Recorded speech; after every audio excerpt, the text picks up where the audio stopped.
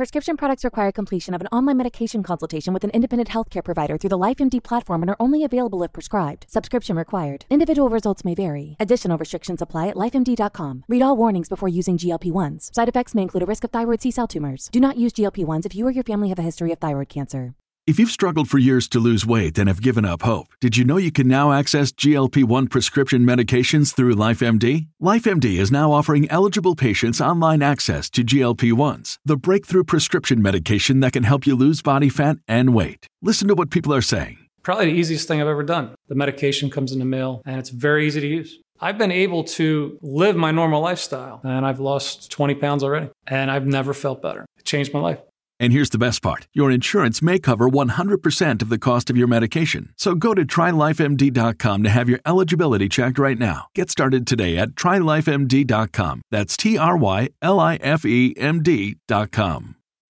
When you need mealtime inspiration, it's worth shopping Kroger, where you'll find over 30,000 mouth-watering choices that excite your inner foodie. And no matter what tasty choice you make, you'll enjoy our everyday low prices, plus extra ways to save, like digital coupons worth over $600 each week. You can also save up to $1 off per gallon at the pump with fuel points. More savings and more inspiring flavors make shopping Kroger worth it every time. Kroger, fresh for everyone. Fuel restrictions apply.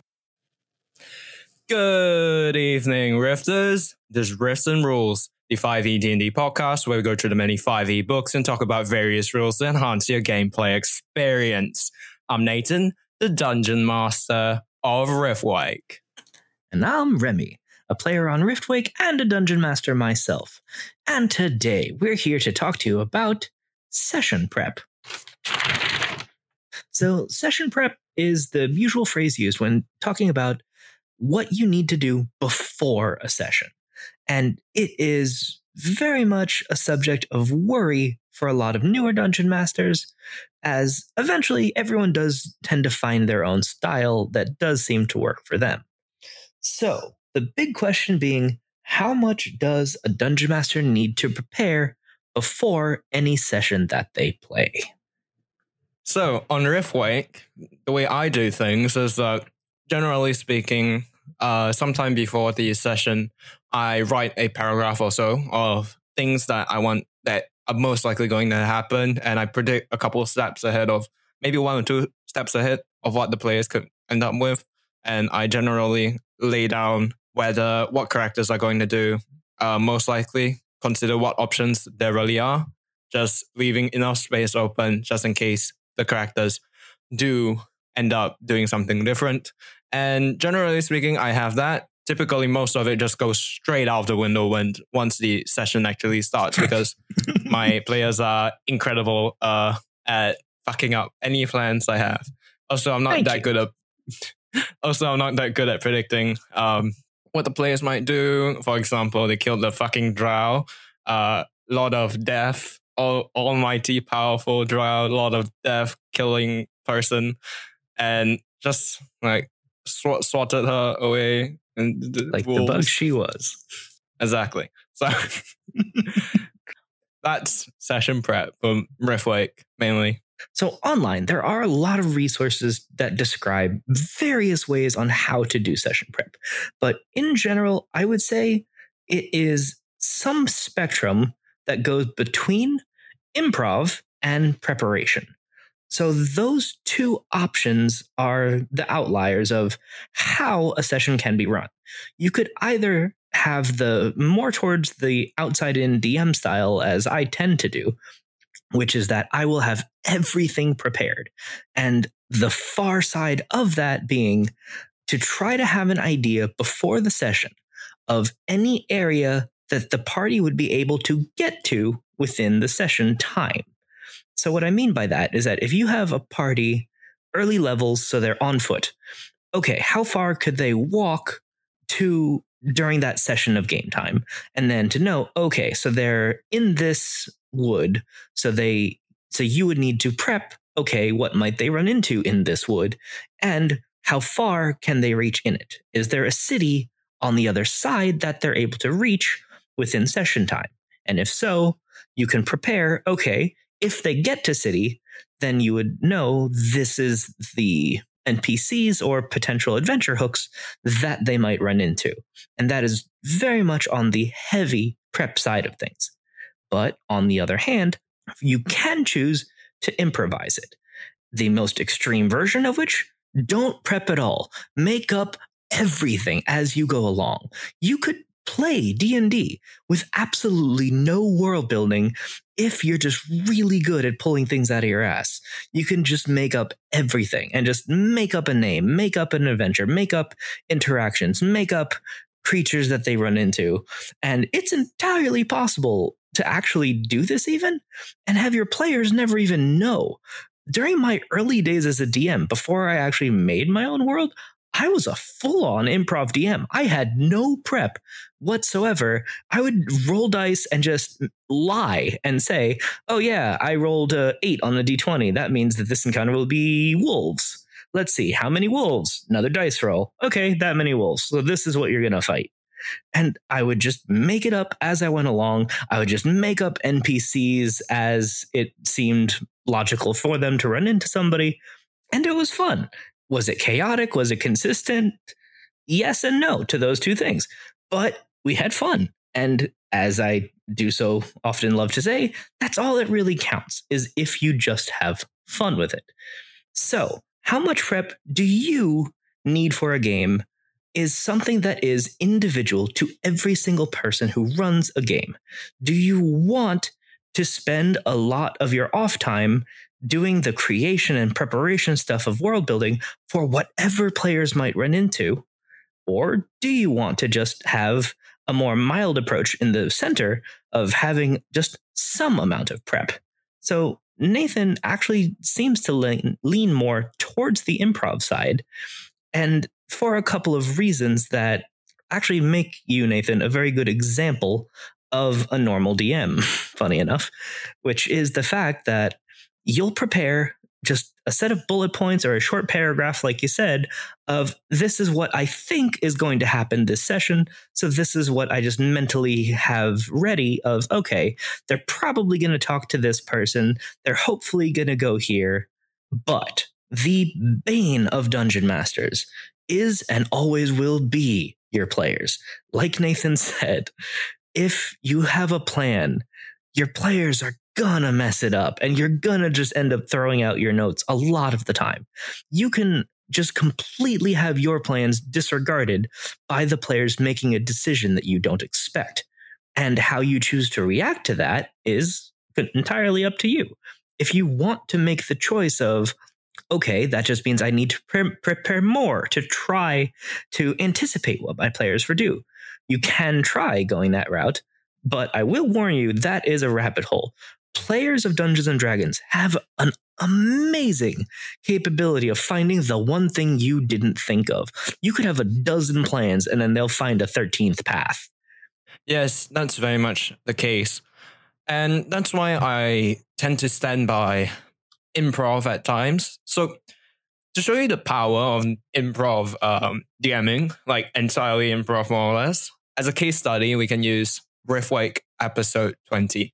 In the episode, the party goes through an entire mystery thing where they're trying to figure out what happened to Doric, the blacksmith, and what's going on with him. And it sort of unveils itself as the thing goes. Here's the thing. I had nothing written for that session because I thought Remy was going to be there. Henceforth, that entire thing was basically off the cuff. I wrote 3 sentences, all of which did not happen as to it, what was written down exactly. However, I managed to, by keeping my finger on the pulse of what the party was thinking and what things were going on, I managed to twist this 3 sentences into a pretty good mystery sort of thing that the party had to go through. Exactly. And that is a very common way for a DM to go about things. If you just have a little bit of prep and just a little bit in mind, that can go a long way. Because something that everyone needs to keep in mind, Dungeon Master and player alike, is the fact that D&D is so very much a cooperative game. The analogy that I like to use to think about it is that the DM's world building provides a skeleton to the world, while it is the player's decisions that end up putting the flesh on it. So all the connections and ligaments and all of that is needed to make a living, breathing creation. So even though a DM does provide the framework, it is so very easy for that to be disregarded. And that's okay. Again, even though your plans can get thrown out the window, that doesn't mean that what ends up happening isn't going to be fun. I mean, listeners of Riftwake know that Morris and Gorif, so myself and Caden's characters, have a kind of goofy dynamic between the two, but every single time that the two of us do get up to shenanigans, it's practically a guarantee that Nathan is just shredding his notes as we go about our business with whatever shenanigans we get up to. That's definitely true. I cannot tell you how many episodes I have written down, like, okay, they're going to do this. Holy fuck, they killed that thing. They're going to do that. Oh, they're on fire. You know? So many times. It has happened on the show. 20. Yep. And again, so the question that is our main point is, how much do you need to prep? And honestly, let's go through some kind of tips and tricks to just things to think about in terms of, if you do lean more towards the prep side of things, how much is enough? And also, I'll even mention what I feel would be going too far. So let's get into that. So I mentioned before that if you're trying to just anticipate where your players are going to be is very much your first step. And that is something that is easier at lower levels. But if you are playing a party that is a bit higher up there, it becomes exponentially more difficult. Because even once players just get access to horses, then that would just mean that they're able to travel that much farther, and there's that much more area that they could potentially travel to. But when it goes even higher still, and if they get access to teleportation, if that's a thing you have in your world, then quite literally the world is available to them. And that becomes much more difficult for a dungeon master to try to make preparations. And it's because of that fact that kind of led me personally to be a kind of odd contrast of outside in DM, but improv when it comes to most of my sessions. So at least my personal style that I prefer and honestly do suggest, because, well, I found that it works for me, is to have a general idea at least of your world, to just have at least the basics of, okay, this city has, and then just have a handful of bullet points at least of, this is what is interesting about this place. And even if you just have that much, that can be enough for you to have something to throw at the players should they just, close their eyes, point at a map, and teleport. Because if you have a somewhat chaotic leaning party, like, you don't know what they're going to do or where they're going to go. I have had occasions where players would just be mid-quest and then they just learn some detail like, oh, this boss is able to do that. I don't want to fight this guy. Fuck this quest. We're going to Vegas. And they pretty much did. They just completely abandoned the quest halfway through because they learned, oh, this is a thing dangerous beyond what I want to risk facing. And that is not something that you typically see in D&D, because players rarely choose not to face something. So that was honestly something that kind of blindsided me. But on the other hand, that meant that that person was left alone to go about their business, which creates interesting future opportunities. The party themselves decided to just, have a beach day episode, to use the anime term. But the fact that the party got some downtime led to some nice role play amongst the party. It gave me future setup opportunities. It created just a lot of opportunities in various ways. So, how much to prep every single day is debatable. I like having the world somewhat prepared and then just kind of guess at the moment. On the other hand, you can minimize the world building side on the opposite side of how I tend to do things, but do a lot of preparation before each individual session. And this is an area that I personally find to be difficult, but is probably one of the more common ways that people DM, is that they'll only have a rough idea of the far-reaching things, but will just devote more time to the individual prep before session.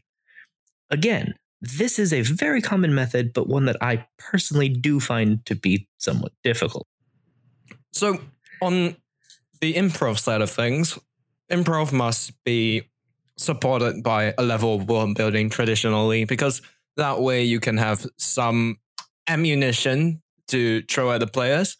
For example, it's very hard to come up with things that the players can experience without understanding, okay, what's this city like, so on and so forth.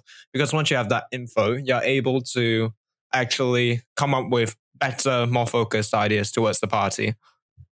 So we've talked a lot about the improv side of things. So going into a little bit more on what to actually prepare for a session. There are many ways to go about this. So if you find something else that works for your style, that's fantastic. This is just generalities. So that being said, before a session, the things you need to think about is just what might the party face? So what is the most likely thing that you think your party will face? Now, there are various ways to go about even that. So I myself am a massive fan of charts. So I've made charts for just the various types of environments that exist in D&D. And then within each environment, I will have, easy, medium, hard, separate D20 lists. So what I mean by that, I have, say, forest. Forest are one of the most common things that D&D adventurers seem to end up walking through for lengths of time. So just depending on where they are in the world, I'll know, okay, this is a very dangerous forest, but that one over there is a much, more monitored forest. So there's less dangerous things in that one. So that's what I mean by having easy, medium, hard charts, is just that depending on where they are in the world, knowing how dangerous is the area that they're within. And just by putting more effort into the creation of all of these charts, then I don't have to think at all when it comes to actual session time of what random encounters may pop up, besides the planned ones that are to take place within certain cities or more, people-centric environments. But when it comes to just grasslands, forests, ocean travel, all of the various biomes that players can travel through, by taking the effort to pre-make, easy, medium, hard charts for each of those environments. More work now to do much less work later. And going through the monster manual and just finding, okay, in D&D Beyond, you can actually do a sort by environment of where creatures are. So you could actually do a sort of, okay, these are the forest creatures, and then just look through it. Ooh, that's cool. Ooh, that's cool. And then just think, well, what are the odds of this happening? If you have, a bandit infested forest of some kind, then it'd be easy to, on that chart, just have there be, one thing I may have skipped over. Each of the charts is a D20 list. So I just fill out 20 things on the chart based on what is in that environment. So if I want bandits to be more common in an area, then I might have 5 of the 20 potential slots be bandits. So there's a 1 in 4 chance that they'll run into bandits through that particular forest.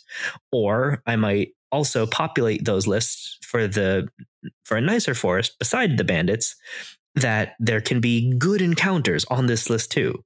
One thing that is very easy mistake to make in D&D prep is to always find monsters and negative encounters to throw at your players. I highly recommend, if you do go on the heavy prep side of things, whether that is charts or lists or whatever does work for you, to have good encounters planned out on the list ahead of time does make the world honestly seem a bit more real.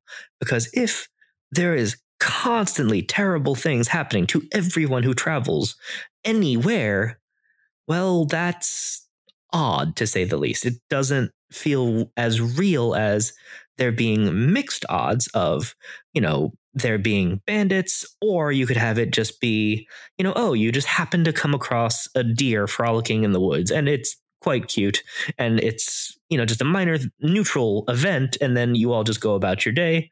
Or maybe the party is hungry and decide that they want venison for dinner. Either way, it's just a little detail of just not always having it be bad things that the party run into.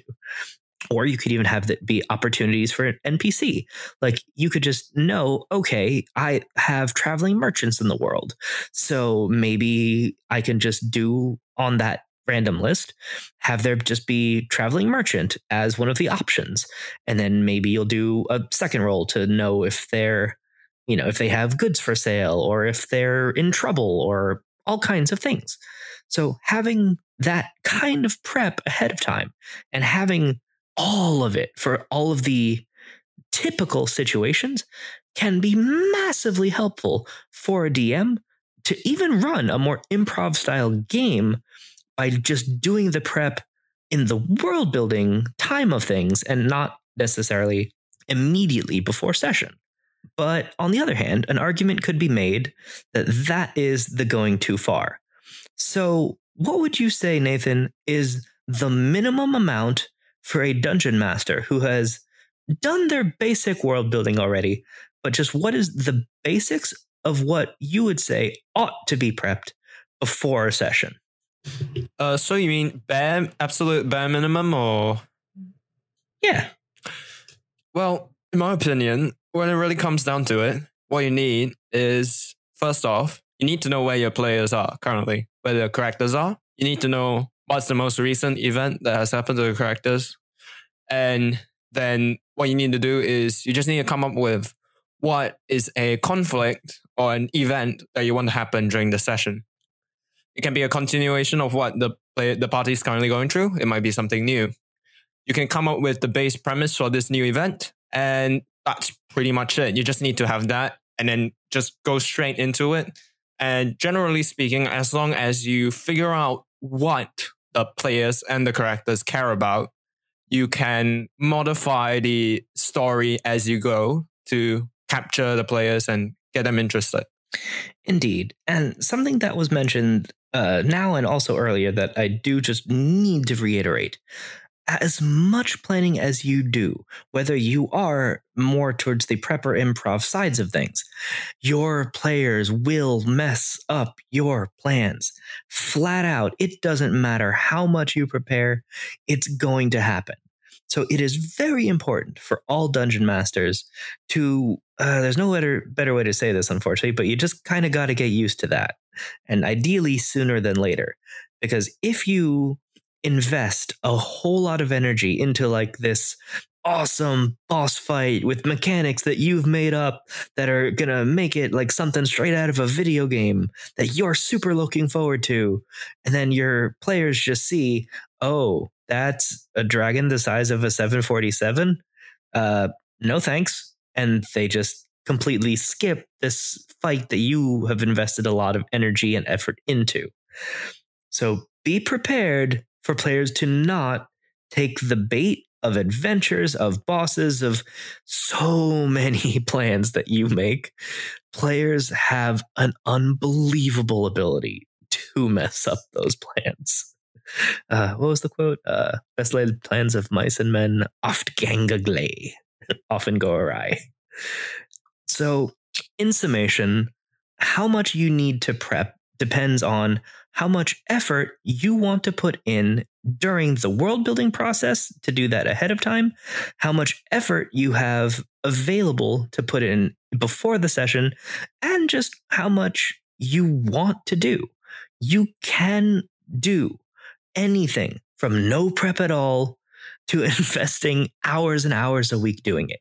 But in the end, all that really matters is that with what you decide on, Do you have fun doing it? And do your players have fun? Thanks for listening to this episode of Riffs and Rules. Please leave us a review and give us 5 stars on iTunes.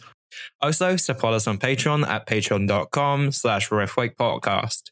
Tiers start as low as $1, and even that much really helps us out. Supporters get benefits such as behind-the-scenes content, early access to episodes, access to the Patreon Discord, where we'll be able to chat with cast, and even a shout-out on the show. Find us on social media, on Twitter at Riffwake Podcast, on Facebook as Riffwake, and on Reddit on the subreddit r/Riffwake Podcast. And now, send us an email, riffsandrules@gmail.com. That's riffsandrules@gmail.com. Thanks for listening. Bye.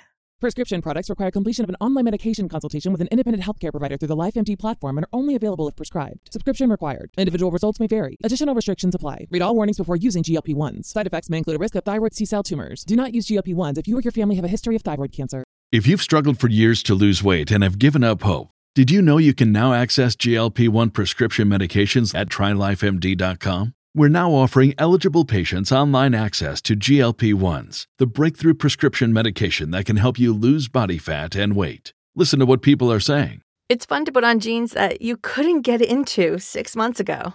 Every morning, I look forward to getting on the scale. For anybody who's struggling with their weight, it's a godsend.